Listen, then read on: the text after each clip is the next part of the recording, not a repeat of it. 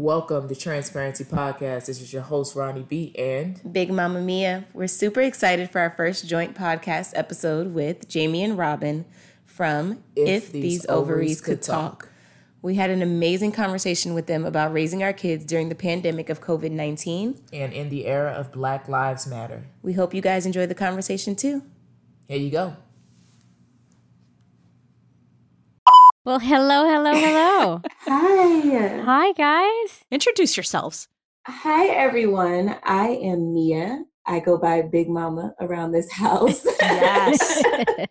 I'm Rhonda, and most of the time, everyone calls me Ronnie. And you don't have like a big mama? You're not like small mama? She has no cool nickname.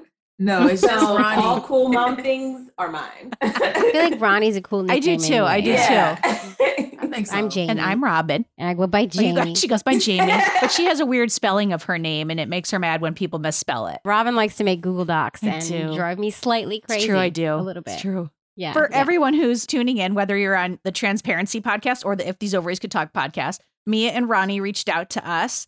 And we were like, we had a conversation about like possibly being a guest on the podcast. And we were like, yes, obviously. Yeah. And then we were like, okay, well, let's do something cool. And we decided we were going to do the first ever collaboration with another podcast where we would, work together and it'd be like a dual episode. And so we're going to all do elevator pitches and introduce ourselves. It's exciting. And I'm so glad you guys reached out. This is a conversation that needs to happen. Yeah. But let's not get ahead of ourselves. You are ahead of yourself, Jamie. Elevator pitch, do it. Don't chicken out now. Oh my God. We just got challenged. Jamie, we just got like handled. We got challenged. I'm good with that. Last time we tried this, we were a mess. We got 30 seconds, Jamie. We are doing it. You go first. And we're going to explain our relationships plus the podcast in 30 seconds. Jamie, we got this. Okay. On your mark, get set, go, Jamie. Hi, I'm Jamie. I am married to my wife. We've been together 12 years. We have 2 children, a 6-year-old and a 2-year-old. Who are driving us crazy right now during this crazy COVID time. Okay, I'm Robin, and I'm married to Mary. And Mary likes to say that I'm Miranda Hobbs, and she is Steve, standing behind me holding the bag. And we have a podcast called If These Ovaries Could Talk. Go, Jamie. 7 seconds. It's oh my God, it's all about being queer parents and elevating and uplifting our queer and getting families. our stories out there. 32 seconds. Holy crap, that's Yes. stressful. Okay. That's super like fast, and to get all that information in at once, like I have a newfound That was respect for what nerve-wracking. we're doing to people. I apologize to It's everyone we've ever mean. done that to. Oh, God. Okay. Guys, all right. Ronnie talks a lot, so this is gonna take her. I don't know about these guys. On your mark, get set, go. Hi, everyone. I'm Big Mama Mia. I am a tech consultant and product manager. I am also co-host of Transparency Podcast with my beautiful now fiance. As of this weekend, we have 3 children. They are 14, 7, and 2. We live in the DMV area. And I am Ronnie, and I'm the romantic that just proposed over the weekend to my now fiance. And I'm a queer mom. We have 3 beautiful children, age 14, 7, and 2. I had to think about that. And I just said 2 seconds. oh, you did? Okay, I think we went over our time. Go ahead. Well, listen, 45 seconds. I was too busy thinking about. Yeah, you could have gotten that. That could have been 35 seconds. You're right. easily. Wait a second. Congratulations. Oh my God. Thank you. Ronnie, how'd you do it? We How'd didn't you do know. I it? had a very nice quarantine proposal. Okay, so Oh, sorry. how I did it, I originally was going to propose in Bali in April, and COVID hit. So all of that went to crap. So I didn't have a ring and also didn't have Bali. So I decided to recreate Bali in the backyard. We just bought a home. We just moved in our new home in March, and our backyard is enormous. So I just went above and beyond. I rented a what do you call those things? Tent. A tent and all sorts of It was like tent and tiki I hired a torches and florist. glistening lights. It was very cute. Wow. torches and yeah. literally did the whole Bali thing in the backyard. I just literally just pulled up all these pictures of Bali and just recreated it, and then surprised her, and I told her that we were going on a date night and get all dressed up and cute.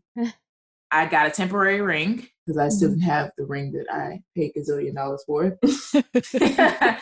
And she came home to meet us to go out. And to her surprise, we were in the backyard waiting. Oh my God. And Mia, you had no idea? I had no idea. I was like powering through the front door because I'm like, we're going to be late for this date. And everyone was in the backyard and it was gorgeous. And there were like, will you marry me masks on. And it was just very, very I forgot that detail. Yeah. Ronnie's a romantic. Wow, you really put some thought into this. Thank you. A month prior, we've been stuck in a house together. She decided to leave out one day. And I was like, oh my God, this is my opportunity. So I called her parents, and she has a stepmom and her dad, and then her mom and her stepdad. So I called them all on FaceTime. I was like, hey, I need you guys' blessing. I want to propose, but she's been in the house with me and she's too nosy. So I need you to tell me now, do I have your blessing or not? And speak quickly. So it all worked out. Did you take pictures? Did you put them up on the social? Are they around? There are pictures on our social. Congratulations. Yes. Thank you. So excited. So let's talk about you guys reaching out to us. Tell us a little bit about that. Yeah. So we started this podcast, and it was obviously Transparency Podcast. We got a lot of good feedback on it. But then the next thing that I thought is like, we're talking to our friends, people who know us, people who are used to our platform, like who is someone else that we can talk to, that we can get these very important messages across to. And so I just did some research and listened to a few of you guys' episodes. And I'm like, they sound really sweet. And like, they'd be open to this. I'm just going to shoot my shot and send a message. And they're going to say yes, or they're going to say no. But I think that we could have some good chemistry in this conversation. And that's what I really wanted. Someone that we could have chemistry with, someone that I felt like would be willing to like learn and share their audience with us. Because I feel like all of this is a little part of our hearts. I agree 100%. And we tell our listeners all the time, if you write to us, chances are we're going to write you back. And we might be like, do you want to be on the podcast? You should be on the podcast. Come on the podcast. Be on our podcast. Yeah. So we're really glad you reached out because, we want to talk about queer parenting, of course, and being gay mothers, but also being Black queer parents. And that's what your podcast focuses on. Right. Right? Yeah, exactly. It's all about Black womanhood and Black queerness and queer motherhood. And you said, the intersection of all of those things, Black and queer and motherhood, and anything that falls underneath of that umbrella. I love it. And I think everybody knows that it's so necessary. Yeah. Representation matters. It does. Yes. So it's kind of the reason we started with a Facebook group. I was in, when you become a mom, you're in all these little mommy groups and mommy and me this and mommy and me that. And so I felt like I had to choose between like queer groups or Black mother groups and then just like also like Black lesbian groups. So there was nothing that like catered to all of those things. And I'm like, there are some conversations I need to have. And I want for my kids to see families that look like ours every so often. So yeah, I just was like, I talked to Ronnie and I was like, let's start this group. And so we started a Facebook group and now it has 1,000 members. So it just makes me feel wonderful every time I get on there. It's just like an abyss of like Black queer moms like me who want to talk about the things that I want to talk about. And they have questions about like things that I also had questions about. It's great. And there was clearly a void for it. Yeah. Which is what we learned when we started our podcast. There was a void for families like ours. Oh, yeah. Yeah, I mean, it's like Facebook is a pile of steaming, poo a lot of times, but it's really great for those specific groups. Like we've been able to find so many groups and so many people that we can talk to and that we're pulling guests from, and that it's just been such a great resource. And I know that there's just reading the messages, there's so many people that just are going through it, whether as queer parents or whatever they're going through. And there's always someone who's like, oh, I've been through that. It's those groups are fantastic. Absolutely. I mean, to me, I think I was impressed because, even today I wake up to a lot of messages on the group chat and everyone's talking about different resources for known donors and how to legalize this and how to the resources are endless there because of the network that we created. And so I was pretty impressed. It was all your vision. The trend this week has been like, how can we find Black donors? Yeah. That's we talk about that a lot. Yeah. Is that the void? There's like a shortage of Black Why donors. do you think that is? I That's a good question. honestly don't know. Yeah. I would think that, well, for one, I feel like Black people in general have things with medical care and not wanting to go to the doctor for many things. Oh, facts. Yeah. So I think that that's probably part of it. I also think that some time ago, I may have heard that like maybe Black babies weren't as in demand, or maybe Black men aren't being paid as much. I wondered if some of that was going on in terms of the selection. Yeah. You know what? I wonder if it's the sperm banks are not like advertising That's what I mean. in Black communities Mm-hmm. for donors. And that's a big possibility. Yeah. That's weird because that's normally something that Mia would have read up on by now. And She's Mia. And got all of me. No, I didn't do my homework. I wonder. Well, if anybody's listening and has answers to this, write in. Let us know, because I wonder what that's about. Yeah. And are your guys' kids donor conceived? They are not. So our 2-year-old I had outside of our relationship. And then I think we met, she was like maybe 2 months old.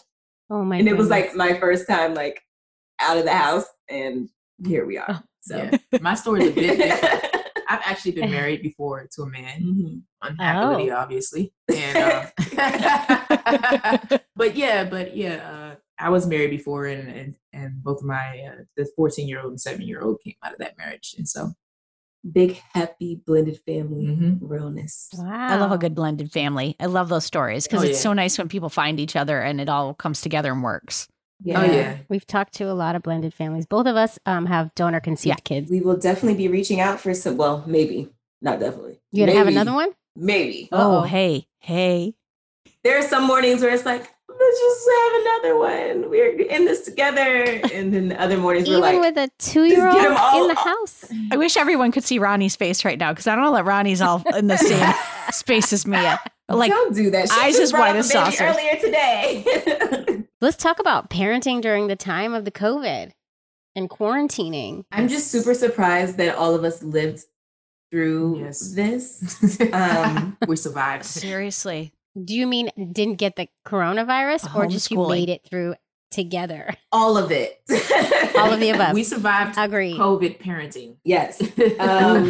Oof. In the very large grocery bills that came with Oh it. my God, I know. I know. Isn't it crazy how much money you spend on food when you're home all the time? All the time. Yeah. What the? And me cooking 3 Oh. meals a day and homeschooling. I don't And know then how we like did the it. girls miss their friends, so they're very clingy and needy. Yep. Like Mhm, want to mhm. play all the time. It's taken a lot of patience. Yeah.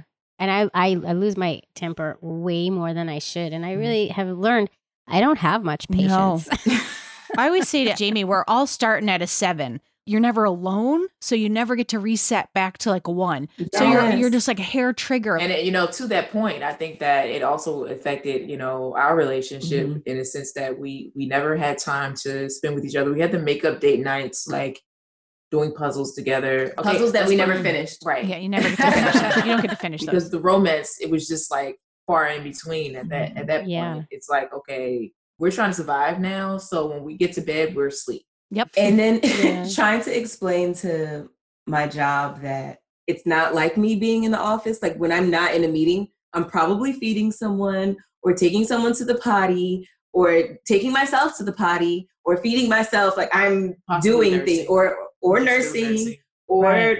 setting someone up for a Zoom class Yep. or a Microsoft Teams class or helping to get through, 1 page of a chapter book after 50 million hours. And I have to pause at that, or helping me with a math problem that I'm about to just go crazy over.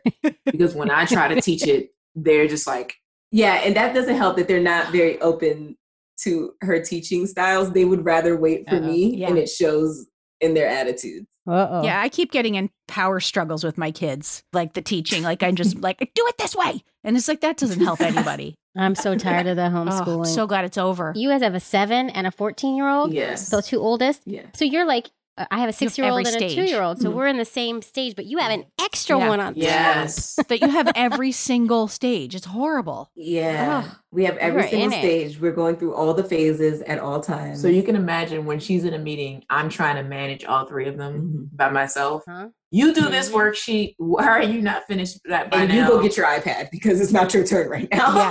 And meanwhile, the 2-year-old is just all over you Yes. or trying to run out of the house Mhm. or trying to climb up onto a counter and jump off. We're having a breakdown for Yeah, We're she's having a a breakdown. crybaby. It's Oh. everything Mine hurts too. her feelings. Yeah. She's our feeling. She baby. says "owie" when her feelings is getting. Yeah, she said she'll go. She'll like, ow, ow, ow. No one's hurting you. Yeah, no, my son fake cries now. He fakes it. Oh God. Ooh, it's a thing. It's a whole thing. And then my daughter, he's faking it. He's not crying. I didn't even touch him. See, that's our 14-year-old talking about our 7-year-old. She just wants your attention. She's not. There's nothing actually wrong. Wow. But we're making it through. Yes, I think. We're going to make it through this, guys. We're going to be stronger. I think we all have a deeper appreciation for teachers. Oh my God, right? Every day. I mean, I always knew that I didn't want to homeschool. I always knew I didn't want to be a stay-at-home mom. I knew this. I always knew that. I knew this. See, I'm different. I don't know, guys, because I was team like, let's homeschool, world school, let's do all the things. And I'm still like team those things. I can see how like our schedule works better for the types of learners our kids are. Yeah. I can see that. The good mom part of me feels like I'm so grateful for this extra time with you guys. That's awesome because that's what I should say. And then, but yeah, I think the hard part for me has been keeping up with the way that their schools want me to teach. Yeah. And you have a full-time job at the same time. Yeah. When you homeschool, you're not also trying to take conference calls and do work. Like, that's the part that is, like, if I could get any one task done without getting up and being like, did you do this? And then sitting back down. Did you do this? Sitting back down. You cannot work that way. And that's the hardest part. All right. Well, let's do a little bit of a right turn. It's not really a right turn, but it's one of the things we wanted to talk about. The intersection of COVID and the BLM movement and queer folks. Yeah. I love what you wrote in your bullet points. You said we have 2 pandemics. Yeah. We most definitely have 2 pandemics happening in the United States of America right now. And the BLM movement, the Black Lives Matter movement, needs to be spoken about and be kept being brought up and being brought to attention, right? Because it's so, I feel like this could so easily just fall back down by the wayside. Yeah. Like how many times before? Right. Yeah, we can't lose the momentum this time. And one thing that I've been extra intentional about is that this movement can't leave Black queer women behind. Yes. Black women behind, because as we've seen, things typically lose steam after Black men get whatever they feel is enough justice, and the world feels like that's enough because men are like up here, then things lose steam, and that can't happen this time. Yeah. We're saying all of the girls' names this time. Yes, say their names. And the Black trans women as well. Say their names. Especially Black trans women. Because they're getting a big brunt of this. And as they always do. Like we're at the intersection of two things that disproportionately affect us. Racism and then COVID as well.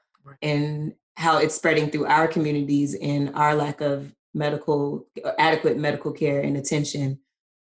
Just because Black women are often seen as stronger. So like things like maternal care, you can, I don't know how many stories I've read where women have died after saying that they're in pain because doctors don't really believe that you're in that much pain. Yeah. They don't get meds, right? It's like a recurring thing that happens. It's so archaic. It goes all the way back to, I just read that the first doctors who performed surgeries would perform surgeries on slave women without anesthesia because they thought they didn't feel pain. Yeah. I mean, there was the study I just watched the video on it where they asked doctors maybe last year, the same question. And they truly believed that if you had Black skin, that your skin was thicker, so you felt less pain. What? This was not old slave time news. Like the medical community. Yes. It's like, that's disgusting. Yeah. What the actual fuck?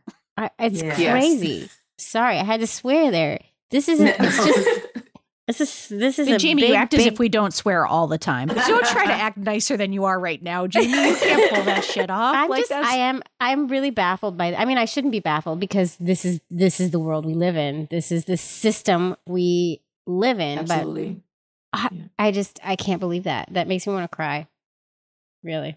Yeah, it's difficult. I mean, even when I think about the impact that this time is having on our kids. Like on one hand, they're missing their friends, they're missing their teachers, they're missing their other familiar relationships, cousins, aunties, everyone else. And then now we're also saying, all these people are outside protesting for your livelihood. What do you want to do, kids? Like, because, tell us how you would like for us to help support you and what you want to do for this movement. So they're like, okay, we can or we can't go outside, and we can or we can't be in groups. And I'm like, we're going to have to choose our battle, because one of these things has existed for a very long time. And one of these things is new to us. Right. Mm-hmm. Mm-hmm. I think the first conversation we had was with our 14-year-old, because he's more exposed to, news and, seeing, different things on loops, and we wanted to be there to help him process those things. And I think that psychologically it definitely takes a toll on, Black kids, and, not just like you said, it's not just one pandemic we're dealing with. It's just, that the whole deal. Okay, there's so many people in the world dying from COVID, but then, we have the police brutality and things like that we're dealing with.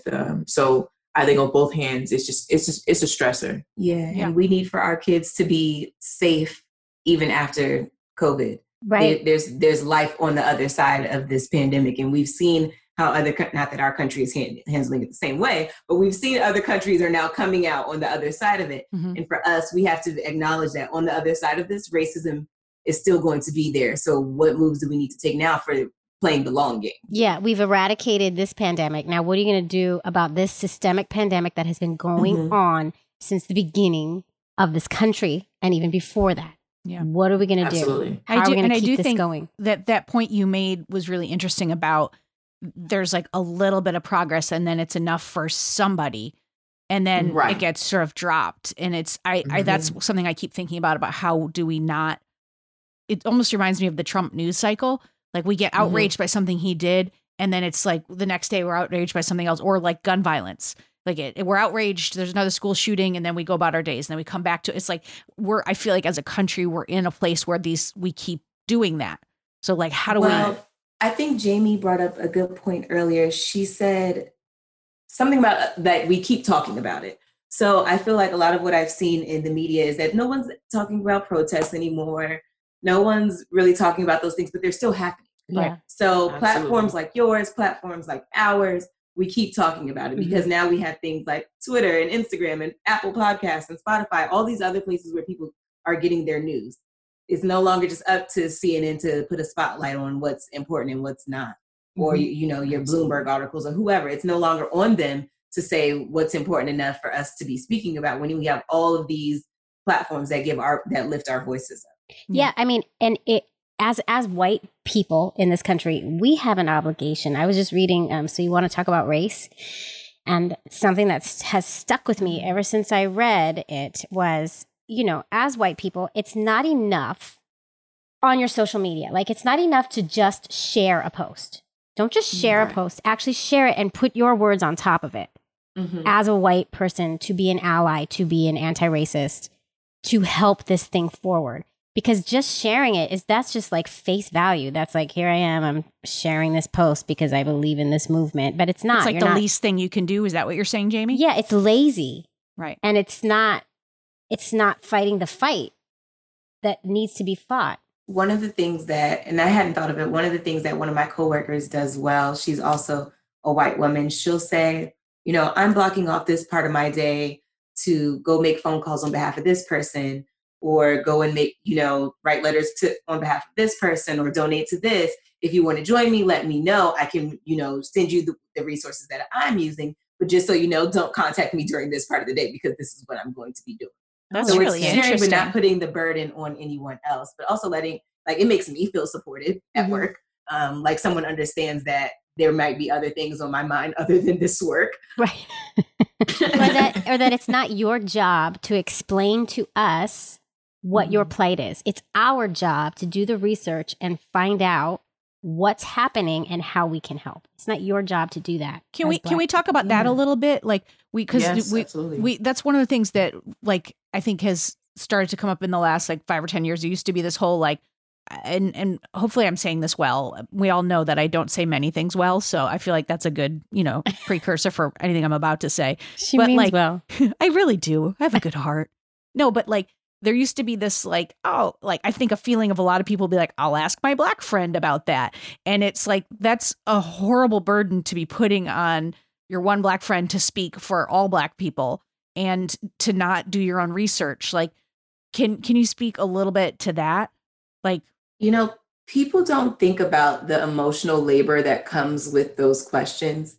You could be triggering someone when talking about these police brutality, Black death, all these things are triggering for a lot of people. Yeah. I think the first thing that if you are going to ask someone a question, I always say, don't come to my house empty-handed. Don't come to the table empty-handed. Like, show me that you did something on your own. Like, I'm on top of okay, I can fill in the gaps or add on my perspective, but I can't, or I don't want to have to teach you from ground zero. I want to know that you've done at least some of the work on your own.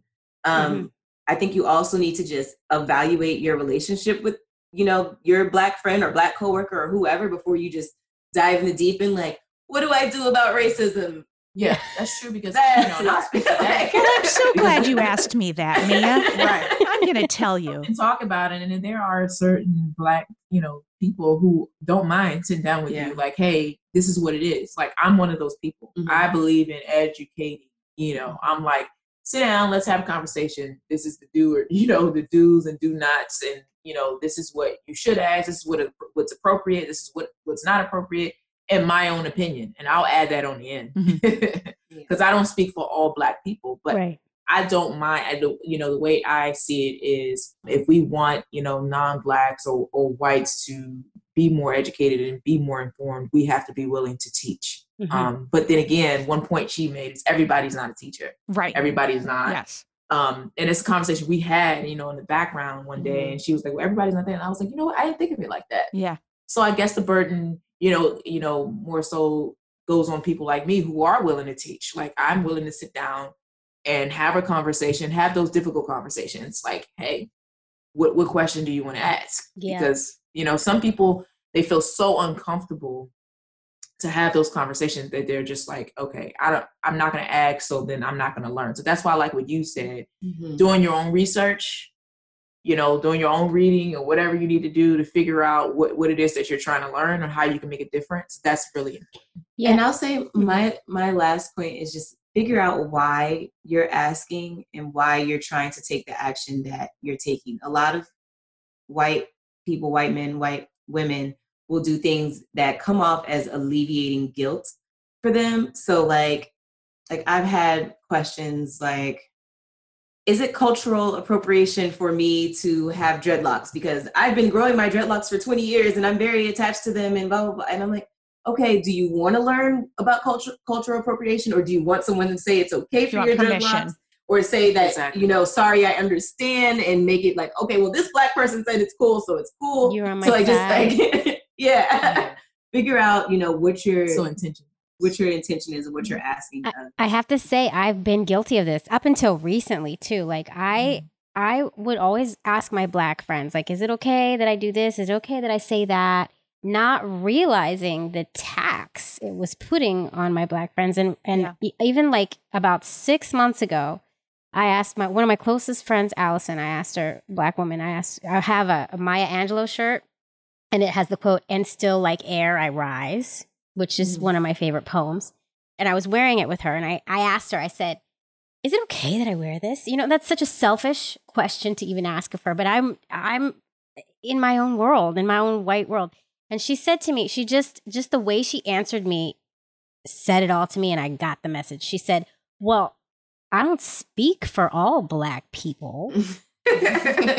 She said, but it doesn't bother me, and it was just like just that sentence brought it home to me. And I was like, oh my God, I can't, Well, I didn't think about the triggering thing that you said, because like Ronnie, I'm very much like, I think of the intersectionality of this conversation between queerness and Blackness, in that I always feel like I can't expect someone who has never met a gay person to understand what it means to be me. And I've always been of the person, like Mary, my wife's dad, was 93 when she told him, which I was like, he knows. Well, guess what? He didn't. And I was pregnant, and there was a lot for him to try to understand. And she couldn't help him because she's not a teacher. But I was like, he needs your help to come. He's 93 years old. Like, he's not getting there on his own. Like, and we're never going to see him again. And he's not going to meet his grandchildren. And ultimately, her sister stepped in and helped with that. And so I have always come from that thinking of like, that's what I would do. But I'd never thought of the triggering thing and all of that and the emotional toll it would put on a person to speak for everyone. So I think that's a really great point. And Ronnie's a lot nicer than me. Listen, and I want to say throughout this interview, if Robin and I say anything that she started with me, did you see that? She said she started with Robin. Robin and I. You hear that? If we say any, like, this is a learning space for us. We're two white women who are trying to do our best, but we mess up. So, like, if we say anything that's triggering or that we said the wrong thing, you have to call us out. You have to say it. You have to hold us accountable, and I know you would. But we want you to know. Mia is the person. That's me. That's why I should have said that in the beginning, that she's the nice one. But like, so for me, you explain the story about your wife and how her dad has never seen a gay person. Like, for me, when it comes to talking about like Blackness and queerness, my questions are like, why have you never, been in spaces with Black people or queer people? What is it about your life or the energy that you're putting off that no one is like that in your space? That's weird for me. For me, it's not. It's just the world we live in. I mean, like that. I mean, how many Black people are in the world and how many gay people are in the world? Like, yeah, no. Like, you just never came across one? Well, actually, he's got gay people in his family, but I think he just never. Yeah, that's what I'm saying. They just not feel like they could say, I'm gay to you. Yeah, yeah. I mean, I think it's just that he comes from West Virginia and he's an old white dude. And that's it. And that's, he's lived in a comfortable bubble. And that was part of the reason where I said to her, I said, I'm not going to go to your dad's house and pretend I'm just fat. I'm 6 months pregnant. We're having a baby. It's time. But we didn't see him for 6 years after that because they couldn't talk. They just couldn't figure out how to talk. For me, what I meant by is the world we live in is we live in this heteronormative world where people still exist in, where's your mommy? Where's your daddy? Do you have a boyfriend? And our kids get asked that all the time, Oh my God. Where's your mommy or dad? And when when their friends still meet me, they still say, did you ask your mom and your dad? I know. It's one of those things. It's just the way that people are conditioned. Yeah. That's what I'm trying to say. Like, down to like doctors. Like, there were times I went to the doctor alone and they're just like, oh, well, tell your husband. And I'm like, ma'am, you don't see a ring. You didn't ask me. You shouldn't have assumed. I'm uncomfortable. I don't want to be here anymore. Like, and that's not the feeling that you should be having as a pregnant woman. You should be all comfortable with your doctor and who's like checking out your junk. But no, you're not, because now she's like, what did the doctor say to me? Like, how you made them is how you have them, or something like that. Yeah. To that effect. Like, you said through science? She was trying to say that, I guess, sperm helps the baby membrane like lose tear or do something. She was trying to say have sex with your husband. Have sex. Yes, yeah. She was saying basically have sex so you can help. So I can have. Wait, come to think of it, somebody told me to have sex when I was pregnant. I was like, you realize that's not going to work for me. Well, it's about the orgasm that's supposed to help. The orgasm is supposed to help that. Yeah, orgasm is great for that. We can do that. But orgasms we can do. What just happened? I will say that when it comes to like the microaggressions and the aggressions we experience as gay and queer people in the world, in the systemic problems we have in the world for us, versus the microaggressions and the aggressions and the racism you guys face as Black people in the world are different in a major aspect, in that we can pass as not gay. We can hide if we need to, if we feel unsafe. Like, for instance, my wife and I were just staying in this upstate town in the country that I don't think has many gay people. And my wife had taken the car to the garage to get it fixed. And I was the one that was going to pick it up. And I had the 2-year-old in the stroller. And my whole walk there, I'm thinking, how am I going to explain who I am? Am I going to say my wife dropped the car off? Am I going to say my wife? But I could make the choice of what the relationship is going to be. I can hide. if I have to. I'm not saying you should. And when you have kids, you shouldn't hide, because you should show pride in your family and who you are. But absolutely, Black people, you can't hide. Yeah. And that's a big, big difference between the challenges we face. Yeah, and I'll add to that, also I'm masculine presenting, and I mean, for people who can't see me. And so, and I'm Ronnie, and I'm masculine presenting. So that's also an aspect of our relationship and lesbian, relationship that I can't hide. No. When I go down the street, People know. Most, or they assume. They assume, so, and then I get this a lot. So are you the man of the relationship? Roll eyes. And I'm like, no, I'm the woman of the relationship. I mean, it's literally the reason I'm here. So. That's good. So even in that sense, it's still like, and on the queer aspect of things, I can't hide. Mia can pass. Right. Most people still think like, oh, she's straight. It's a straight, beautiful Black woman. And, right. We can't all. Although did anybody just see she called her beautiful? There we go. I know. And then they look at each other's eyes. Meanwhile, I'm gonna walk out of here and be like, baby, I'm sweating. That's what's gonna happen from here. I gotta go take another shower. Funny quick story. She was sitting out on our front porch the other day, and we had just gotten off the phone, and the mailman came by, and he was like, "Hey, ma'am, how are you?" He was like, "I don't see a ring on your finger. Are you single?" He's like automatically snap. If I was sitting on the front porch, he'd be like, "Hey, what's up?" Yeah, that is a lie. Because the old mailman, we have two mailmen. The old mailman did hit on you. I remember that. Really? Yes. She's like, really? I do get hit on notice. sometimes.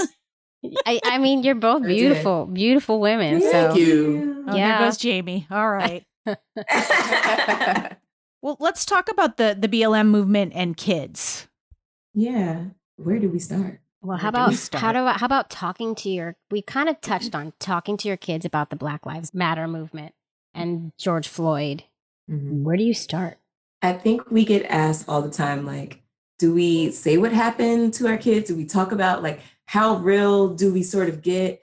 And I think that for me, that one of our goals as Black parents is that our kids have to be educated on race and the impact that racism is going to have on their lives and on their friends' lives and people that look like them, even if it's not really, even if it never really becomes their full, like, violent truth, like you'll still experience these microaggressions or people like you, or you'll see on TV it happening to people like you. So for me, if I have to take that on, I feel that white parents and non-Black parents, they also need to take that on. Like, you need to be taking on a goal that says, I'm going to actively teach my kids to be anti-racist. It's never going to just be good enough that, you are colorblind, or it's never going to be good enough that you're just not a racist in your home. It's not enough at this point. No. Yeah.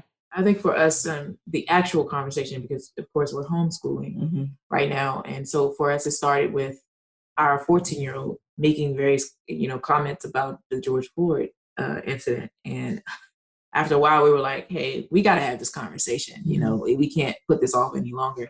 And we also wanted to be a support for him to, kind of process those things and whatever he was feeling. We didn't really know he was making like comments here and there around the house and things that he was seeing online and Twitter. Can I ask what kind of TikTok, comments he was making?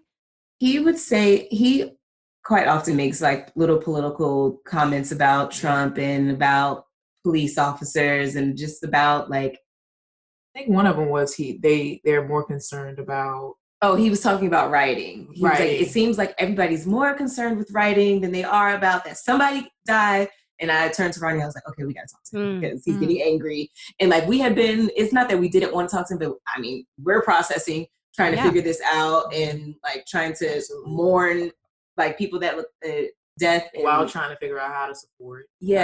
While still trying to stay safe because of COVID. So because I didn't think about this, sorry to interrupt, but he's a 14-year-old. He's up in the media. He's looking at Twitter. So he's seeing he can see both sides. He can see what people are commenting back. Yes. And he has active, he's like conversation with people. I was in the comments and I'm arguing. I'm like, son, mommy could have told you stay out of the comments. Don't go in the comments. Don't It's go a wormhole. in the comments. Like, and he's like, what should be my clap back? And I'm just like, oh my gosh, like, please, son, it's okay. So to add a little more information, we have a queer son. Yeah. He's very opinionated. Good for him. But yeah, so he started making those comments. And so then when we talked about having the conversation with him, I was like, Ronnie, we really need to do it. So we just took the opportunity to sit all of them down. Not so much the 2-year-old. She doesn't sit still for that long. But what we did say, we just started the conversation, and how I would advise other parents to start the conversation is just asking them what they already know and how they already feel, because they know things. The stuff that like our son, I realized that we're blessed to have a son that talks to us. Yeah. The stuff that he used to come home from school talking about, he heard this on the bus, he heard that, his cousin told him this. They know more than that you're giving them credit. Right. That's a good point. Yeah. Even the tiny ones, like even our they really do. She'll like make comments, and I'm like, where did you? Yeah. Where did that come from? They hear everything though. Like, and they hear everything. Oh God, they're always listening. Yeah. I always tell our 7-year-old, I was like, you're always like inside of my mouth. Like whenever like I'm talking, I just see her little eyes. Like, yeah. So I have to be like, what do you say? We always have to have a filter. That's what she says. So I say censor myself. Like I like when I'm ready to stop, I'm like, all right, I'm tired of censoring myself. Everybody go to bed. Let's go. I need some adult time to be able to say fuck sometimes. Right? Come on. You don't have to worry about little ears. And I'm like, oh. But, the conversation definitely started from, questions. Hey, what's been going on with you? What have you heard about protesting and Black Lives Matter movement and George Floyd? And he had a mouthful. And we were able to just to kind of piggyback off what he had already shared with us. Like, I see you have a question. No, I don't have a question. I think that's an amazing way in. I think that's so we really smart. let him lead the conversation and answered whatever it is that he wanted to know about.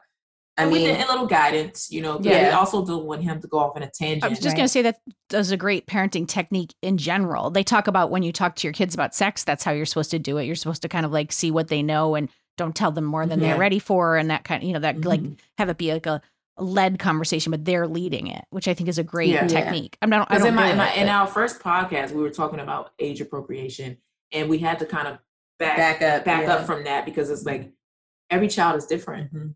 Some children are 7, but they act like they're 12. Some kids are 12 and they act like they're 6. Like if you have an only child and they're 7, they're like 17 in their head. So like needless to say, some kids are more mature than others, and so it's just a matter of gauging. And as a parent, you pretty much got a handle on like what kid is what. Like London is that child who, like she said, she's always here. She's always listening to everything. And she's very emotionally intelligent. Very. Like, if there's a conversation about how someone's feeling, how they might be feeling, she's like on top of it. And she has like the vocabulary to match. So she was, we were kind of shocked. I don't know. Like, but she uses words all the time. Always using these like, and I'm like. So for her, we talked about, do we have the same conversation with our 14-year-old that we have with our 7-year-old? And I say to that, like, the earlier that you start explaining race and, the role that it plays in our lives, that's how it makes it easier for your children to develop empathy and compassion. Yes. Just a sense of justice at an earlier age. So if she, like, one thing that I will say, if she doesn't understand something, she's going to be like, Mommy, I don't understand that. And so if you start talking and they don't understand, then okay, let them tell you that they don't understand, or ask them like, okay, do you understand what Mommy's talking about? And everyone knows their kids. You can see on their face if they're really picking up or if they're not, but it's not the only time that you get to have the conversation.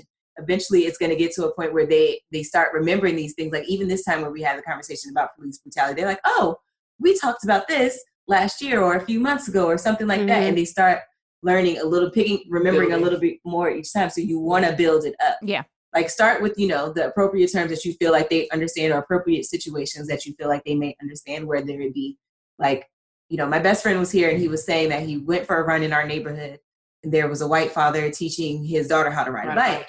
And so, there was the murder of Ahmaud Arbery. Yep. And he's like, so the dad took that moment and like stopped my best friend and said to his daughter, he's like, is there anything wrong with what this man is doing? And she's like, no, Daddy, like there's nothing wrong. He's like, great. I'm glad you feel like that. Like just capitalizing on your teaching moments, because we don't have many Black men in our neighborhood just running around.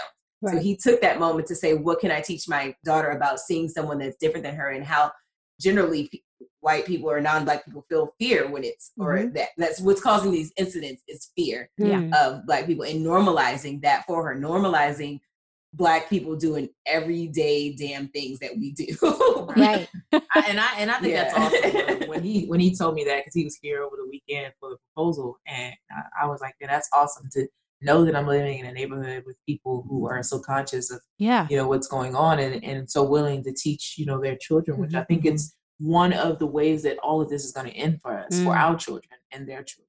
Yeah, it's all of us collectively coming together and actively working on making sure that Black people are not seen as a threat. Everyone's being intentional. Yeah. Asking your child what they know about race before you go into your lesson on race is the best idea I've heard of so far. And I did not do that when I started our conversation. We started lecturing. I didn't do that either, Jamie. And you should, when you're asking them, you just want to make sure that you're listening, because it's going to form how you respond. So if you're listening to them truly, then you can hear if they're like starting to form biases or stereotypes or being judgmental. And if you don't ask them first, you have no idea what those ideas in their head already look like. You're letting your child be the leader there. And I think it's important to note that that is a way in for both non-Black parents and Black parents. Like, this is a conversation that can be equal for non-Black and Black parents. Whereas, like, a lot of times when you're talking about race, like, I think we have slightly different conversations that have to go on. Like, I don't have to teach my son about microaggressions. I don't have to teach my son to watch out for cops, really. Like, so there are different conversations, and correct me if I'm wrong, but I feel like at least that way in is something we can all do to start this conversation. And I love that. Absolutely. Yeah. I would say it was like, from your end, like, we would have to teach our kids more so connect with our kids and say, yeah, that was a microaggression that you felt, that thing that made you feel like this small, this is what that was. And the conversation on your end would be like, making a statement like that, that's a microaggression, or behaving in this way, that's a microaggression. Exactly. So that's where we differ a little bit. We gotta watch, we gotta catch them, and Yeah. And also, I think that part of it is that it's going to take for white people and non-Black people to get a little bit uncomfortable, because I feel like there are everyday things that are just based in white supremacy norms and based in implicit biases that are comfortable. Yeah. And so if this is the way that I'm used to living, am I willing to give up that comfort for someone else to become more comfortable? Yeah. And that's a hard decision. Yeah, for a lot of people. Yeah. These are hard conversations. These are hard conversations as white people, because I mean, I can only speak for me, but I'm afraid I'm going to say the wrong thing all the time. I don't want to say the wrong thing. I want to be the best ally I can be. And so you get out, you have to not be afraid to be messy with this stuff. Yeah. And that's I learned hard to about do. that when we were originally starting the podcast, and we had some trans conversations, and somebody was teaching us, because we were trying to figure out how we could be the best ally to the trans community, because we're like a couple like old lesbians who came out in the 90s, for God's sakes. We're like, I don't, like, the language has changed. I'm like, I'm at home having Taco Tuesday. Like, I don't know what everybody's calling themselves. Like, I'm an old lesbian. Like, that's what I know. So like we were trying to like get educated. And the thing that the woman told us, which I thought was really, really helpful, is she said, if you make a mistake, like, don't go into like your guilt about it, make some big deal, just go, oh, I'm sorry. And then just keep the conversation moving. And I thought that was so incredibly helpful, because like, I think sometimes, like, as a white guilt person, one might think I have to show how sorry I am, but not thinking through the position I'm putting you in by putting the spotlight on you and continuing to draw attention to the thing that I just fucked up. And now you're making, you're making that person comfort you. Yes. That marginalized person comfort you when you're the one who messed up. Just own it. Yeah. Just say sorry. Own it. And do better next time. Yeah. Move forward. I promise to do better next time. I'm so sorry. Yeah. I love this conversation, because you guys are clearly, on the right path to, supporting, queer community and, BLM, community. You guys are on the right path, because you keep saying one word that I love, and that's educate yourselves. Educate yourself. That self-education it's just, I think that's the way. Like, we're here to assist. Like Mia says, I'm here to answer questions. If you maybe don't understand something, there a lot of things culturally about Black people that, I'm pretty sure that white people don't understand. That's okay. We're here to answer those questions, but at least you made the first step. I think for me, if I had to dwindle it down to what non-Blacks can do for the Black community right now, that would be educate or listen, empathize and support. Because Mia said it, it's not good enough just to also, like she said, just to feel uncomfortable, but maybe to put yourself in a position to make others feel more comfortable. And support looks like maybe using your platform, to, lift voices of, trans community or Black Lives Matter community or whatever, and then taking like what happens in these conversations and bringing those to those kind of other conversations where like a family member says something a little racist, a little homophobic, a little whatever, and then using that as an opportunity to be like, hey, like I'm going to speak up now. Like this is my moment where I get to talk and have to shine. Yeah. One of the things that I wanted to ask about, I mean, it's not even really asking, it's more just like, I want to take like temperature of everyone in this conversation. Like, I think it's not, for me personally, it's not a hopeful time. We're in a pandemic. We have a president who's not leading and who is literally dog whistling racist language. And there's maybe a portion of the country that's out here trying to educate themselves or whatever, but how do we remain hopeful that there's that other portion of the country that's just not, and they're digging their heels in and putting up all lives matter banners and doing all this other shit instead of just like trying to be an ally and trying to be like, yeah, like I see systemic racism. Like I'm struggling with remaining positive. Like I liked what you said about the kids, teaching our kids. And I was thinking of some of the moments that we've been having with our kids. And I know Jamie's doing it too. And that's gives me a glimmer of hope, but I don't know, like if I can't find hope, how do you find hope? I find hope a few ways, and some of them are going to sound a little odd, but when I see that Black people and our allies are literally like burning this place down, the things that are not serving us, that brings me hope. Like we're not prioritizing property, we're prioritizing our livelihoods. We are also out here voting, and we are out here like, in New York, they have all these, Black gay men, like progressive people going into Congress, like little things like that. Like I latch on to those little things, like yes, over here, yes, this, yes, you, like all of that. I hold on to that, and that gives me hope. And I know that when I meet with people that are willing to flip this shit upside down, and people that are not just complicit, that gives me hope, because it may not be my lifetime, but I know that the generation after me has a hell of a role model, that it will not stay this way. Yeah. And I think that Gen Z, that's also hope right there. I mean, the tenacity, all of what we're seeing in them, they're like, we're not standing for this shit. They're just like, when I see the amount of protests like organized by teenagers and high school students, I'm just like, yes, children, and non-Black and non-Black communities. I mean, they're like, we're standing with you. I don't give a shit who says what. I'm just gonna say, white people have never been so nice to me in my life. Everybody's trying so hard. Everyone is trying so hard, and there are parts of me that wants to be like pessimistic, like, oh, you're just doing this to feel better. But then, no, it's like, also, you've never done this before, and we've said all these things before. So maybe this is the time. Maybe there is a change. You have to take every little win, huh? Like I gotta hold. That's how I get up every day, holding on to that glimpse of hope, because that's all we have. If we don't have that, we don't have anything. Or else we just gonna burn everything down and burn with it.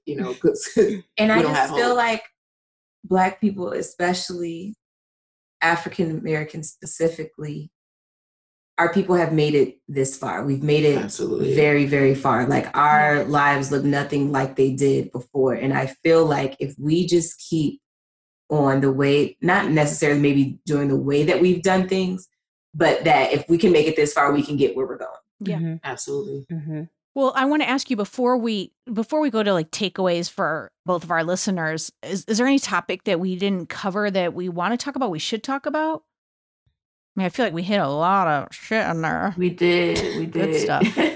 Oh, I did want to say something I thought of, and then I got distracted. because I'm a mom. Then the conversation with kids, like I think it's important. A lot of the movies and things that are out here focus on history. So yes, it's important to teach your kids the history of all that has brought us to where we are today, but also letting them know what's happening currently so that they know that it's not this like distant history. I feel like in the beginning, we kind of made that mistake with our son. Like he was like, racism, that doesn't really happen. Like, you know, people don't get lynched. It does like it didn't exist and it wasn't a thing. So making sure that you're teaching your history lesson, but you're also teaching current lessons is very, very important. I have to read what you wrote in the notes because I love what you wrote. You said you run the risk of that distant time seeming like that's the boogeyman.